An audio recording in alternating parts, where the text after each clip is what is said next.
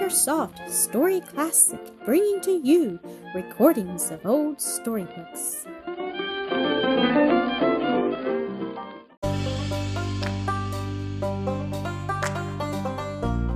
Sir Gibbie, Episode 8, Sambo. No one was so sorry for the death of Sir George, or had so many kind words to say in memory of him, as Mistress Croale. Neither was her sorrow only because she had lost so good a customer, or even because she had liked the man. I believe it was much enhanced by a vague doubt that after all she was to blame for his death. In vain she said to herself, and said truly, that it would have been far worse for him, and Gibbie too, had he gone elsewhere for his drink. She could not get the account settled with her conscience. She tried to relieve herself by being kinder than before to the boy, but she was greatly hindered in this by the fact that, after his father's death, she could not get him inside her door. That his father was not there, would not be there at night, made the place dreadful to him. This addition to the trouble of mind she already had on account of the nature of her business was the cause, I believe, after Sir George's death, she went down the hill with accelerated speed. She sipped more frequently from her own bottle, soon came to tasting with her customers, and after that her descent was rapid. She no longer refused drink to women, though for a time she always gave it under protest. She winked at card-playing. She grew generally more lax in her administration, and by degrees a mist of evil fame began to gather about her house. Thereupon her enemy, as she considered him, the Reverend Clement Sclater, felt himself justified in moving more energetically for the withdrawal of her license, which, with the support of outraged neighbors, he found no difficulty in effecting. She therefore flitted to another parish, and opened a worse house in a worse region of the city, on the river bank, namely, some little distance above the quay, not too far to be within easy range of sailors, and the people employed about the vessels loading or discharging cargo. It pretended to be only a lodging house, and had no license for the sale of strong drink, but nevertheless, one way and another, a great deal was drunk in the house, and as always, card-playing. Sometimes worse things were going on, getting more vigorous ever as the daylight waned. Frequent quarrels and occasional bloodshed was the consequence. For some time, however, nothing very serious brought the place immediately within the conscious ken of the magistrates. In the second winter, after his father's death, Gibbie, wandering everywhere about the city, encountered Lucky Croale in the neighborhood of her new abode. Down there she was mistress no longer, but with a familiarity scarcely removed from contempt, was both mentioned and addressed as Lucky Croale. The repugnance which had hitherto kept Gibbie from her having been altogether to her place and not to herself, he at once accompanied her home, and after that went often to the house. He was considerably surprised when first he heard words from her mouth for using which she had formerly been in the habit of severely reproving her guests, but he always took things as he found them, and when ere long he had to hear such occasionally addressed to himself, when she happened to be more out of temper than usual, he never therefore questioned her friendship. What more than anything else attracted him to her house, however, was the jolly manners and open-hearted kindness of most of the sailors who frequented it, with almost all of whom he was a favorite, and it soon came about that when his ministrations to the incapable were over, he would spend the rest of the night more frequently there than anywhere else, until at last he gave up, in a great measure, his guardianship of the drunk in the streets, for that of those who were certainly in much more danger at mishap at Lucky Croale's. Scarcely a night passed when he was not present at one or more of the quarrels of which the place was a hotbed, and as he never by any chance took a part, or favored one side more than another, but confined himself to an impartial distribution of such peacemaking blandishments as the ever-springing fountain of his affection took instinctive shape in, The wee baronet came to be regarded by the better sort of the rough fellows almost as sweet little cherubs.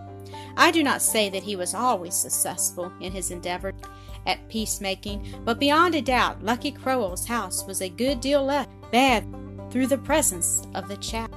He was not shocked by the things he saw, even when he liked them least.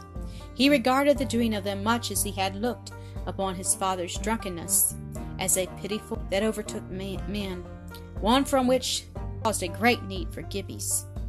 Evil language and coarse behavior alike passed over him without leaving the smallest stain upon heart or conscience, desire or will. No one could doubt it who considered the clarity of his face and eyes, in which the occasional but not frequent expression of keenness and promptitude scarcely even ruffled the prevailing look of unclouded heavenly babyhood. If anyone thinks I am unfaithful to human fact, and overcharge the description of this child, I on my side doubt the extent of the experience of that man or woman. I admit the child a rarity, but a rarity in the right direction, and therefore a being with whom humanity has the greater need to be made acquainted. What kept Gibbie pure and honest was the rarely developed, ever active love of his kind. The human face was an attraction to him in the universe. Gibbie knew no music except the voice of man and woman. At least no other had as yet affected him. To be sure, he had never heard much. Drunken sea songs he heard every night almost. And now and then on Sundays he ran through a zone of psalm singing. There hung a caged bird here and there at a door in the poorer streets. But Gibbie's love embraced the lower creation also, and too tenderly for the enjoyment of its melody. The human bird loved liberty too dearly to gather anything but pain from the song of the little feathered bird who had lost it, and to whom he could not minister as to the drunkard. In general he ran from the presence of such a prisoner, but sometimes he would stop and try to comfort the naked little bird, disrobed of its space, and on one occasion was caught in the very act of delivering a canary that hung outside a little shop. Any other than wee Gibbie would have been heartily cuffed for the offense, but the owner of the bird only smiled at the would-be liberator and hung the cage a couple of feet higher on the wall, with such a passion of affection, then finding vent in constant action.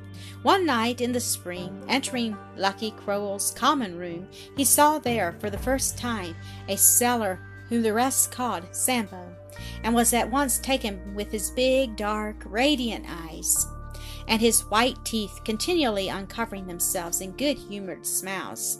Sambo had left the vessel in which he had arrived, was waiting for another, and had taken up his quarters at Lucky Croale's. Gibbie's met him, and in a few days a strong mutual affection had sprung up between them. To Gibbie, Sambo speedily became absolutely loving and tender, and Gibbie made him full return of devotion. The man was of immense muscular power, like not a few of his race, and like most of them, not easily provoked, inheriting not a little of their hard-learned, long-suffering. When the rudest of city boys mocked him, only showed his teeth by way of smile. The ill-conditioned among Lucky Croale's customers and lodgers were constantly taking advantage of his good nature, and presuming upon his forbearance, but so long as they confined themselves to mere insolence, or even bare-faced cheating, he endured with marvelous temper. It was possible, however, to go too far even with him. One night Sambo was looking on at a game of cards in which all the rest in the room were engaged. Happening to laugh at some turn it took, one of them, a Malay, who was losing, was offended and abused him. Others objected to his having fun without risking money, and required him to join in the game. This, for some reason or other, he declined, and when the whole party at length insisted, positively refused. Thereupon they all took umbrage, nor did most of them make many steps of the ascent from displeasure to indignation, wrath, revenge, and then ensued a row. Gibbie had been sitting all the time on his friend's knee, every now and then stroking a face in which, as insult followed insult, the sunny blood kept slowly rising, making the balls of his eyes and his teeth look still whiter. At length A savage from Greenock threw a tumbler at him. Sambo, quick as a lizard, covered his face with his arm. The tumbler, falling from it, struck Gibbie on the head, not severely, but hard enough to make him utter a little cry. At that sound, the latent fierceness came wide awake in Sambo. Gently as a nursing mother, he set Gibbie down in a corner behind him, then with one rush sent every jack of the company sprawling on the floor, with the table and bottles and glasses atop of them. At the vision of their plight, his good humor instantly returned. He burst into a great hearty laugh, and proceeded at once to lift the table from off them. That effected, he caught up Gibbie in his arms, and carried him with him to bed. In the middle of the night, Gibbie half woke, and finding himself alone, sought his father's bosom. Then, in the confusion between sleeping and waking, imagined his father's death come again. Presently he remembered it was in Sambo's arms he fell asleep, but where he was now he could not tell. Certainly he was not in bed.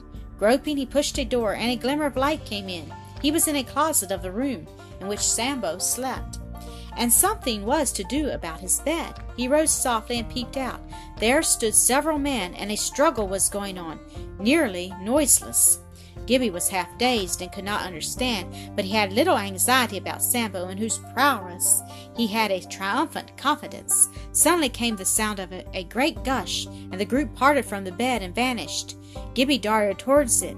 The words, "Oh, Lord Jesus," came to his ears, and he heard no more. They were poor Sambo's last in this world.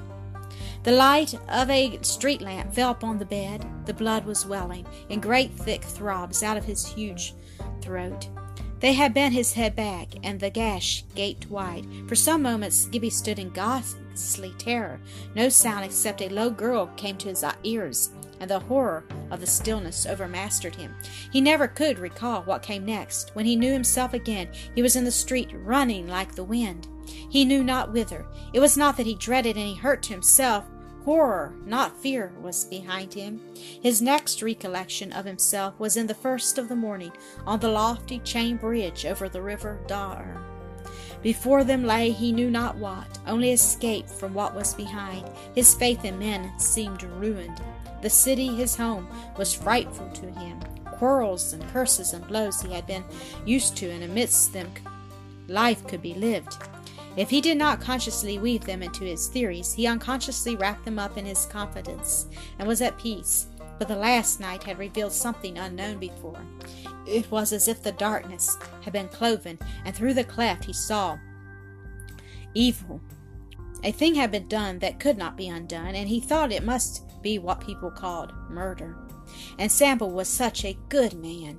He was almost as good a man as Gibbie's father, and now he would not breathe any more. Was he gone where Gibbie's father was gone? Was it the good man that stopped breathing and grew cold?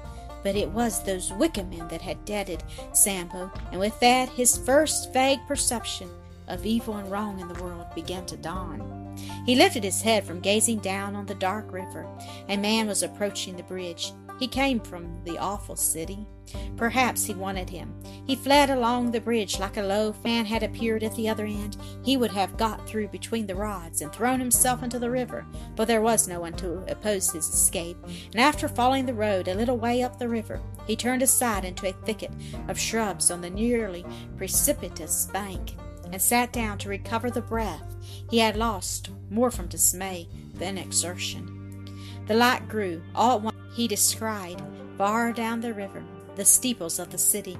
Alas, alas, there lay poor black Sambo, so dear to we, Sir Gibbie, motionless there. They would carry him to a churchyard and lay him in a hole. Would all the good people be laid into holes and leave Gibbie quite alone? Sitting and brooding thus, he fell into a dreamy state, in which brokenly, from here and there, pictures of his former life grew out upon his memory. Suddenly, plainer than all the rest, came the last time he stood under Mistress Croale's window, waiting to help his father home. The same instant, back to the ear of his mind, came his father's two words, as he had heard them through the window. Up Darside, up Darside. Here he was up on Darside, a little way up too. He would go farther up. He rose and went on, while the great river kept flowing the other way, dark and terrible, down to the very door, inside which lay Sambo with the huge gape in his big throat. Meantime, the murder came to the knowledge of the police, Mistress Croale herself giving the information, and all in the house were arrested. In the course of their examination, it came out that Sir Gibbie was now nowhere to be found. Either they had murdered him too, or carried him off. The news spread, and the whole city was in commotion about his fate. It was credible enough that persons capable of committing such a crime on such an inoffensive person as the testimony showed poor Sambo would be capable also of throwing the life of a child after that of the man to protect their own. The city was searched from end to end, from side to side, and from cellar to garret. Not a trace of him was to be found. But indeed, Gibbie had always been easier to find than to trace, for he had no belongings of any sort to betray him. No one dreamed of his having fled straight to the country, and search was confined to the city. The murderers were at length discovered, tried, and executed. They protested their innocence with regard to the child, and therein nothing appeared against them beyond the fact that he was missing. The result, so far as concerned Gibbie, was that the talk of the city, where almost everyone knew him, was turned in his absence upon his history, and from the confused mass of hearsay that reached him, Mr. Sclater set himself to discover and verify the facts. For this purpose he burrowed around about in the neighborhoods Gibbie had chiefly frequented, and was so far successful as to satisfy himself that Gibbie, if he was alive, was Sir Gilbert Galbraith, Baronet. But his own lawyer was able to assure him that not an inch of property remained anywhere attached to the title. There were indeed relations of the boy's mother, who were of some small consequence in a neighboring county, also one in business in Glasgow or its neighborhood, reported wealthy, but these had entirely disowned her because of her marriage. All Mr. Sclater discovered besides was, in a lumber room next the garret in which Sir George died, a box of papers, a glance at whose contents showed that they must at least prove a great deal of which he was already certain from other sources. A few of them had to do with the house in which they were found, still known as the Odd House o' Galbraith, but most of them referred to property and land, and many were of ancient date. If the property were in the hands of descendants of the original stock, the papers would be of value in their eyes, and in any case it would be well to see to their safety. Mr. Sclater therefore had the chest removed to the garret of the manse, where it stood thereafter, little regarded, but able to answer for more than itself. Thank you for listening to another episode of AcreSoft Story Classic.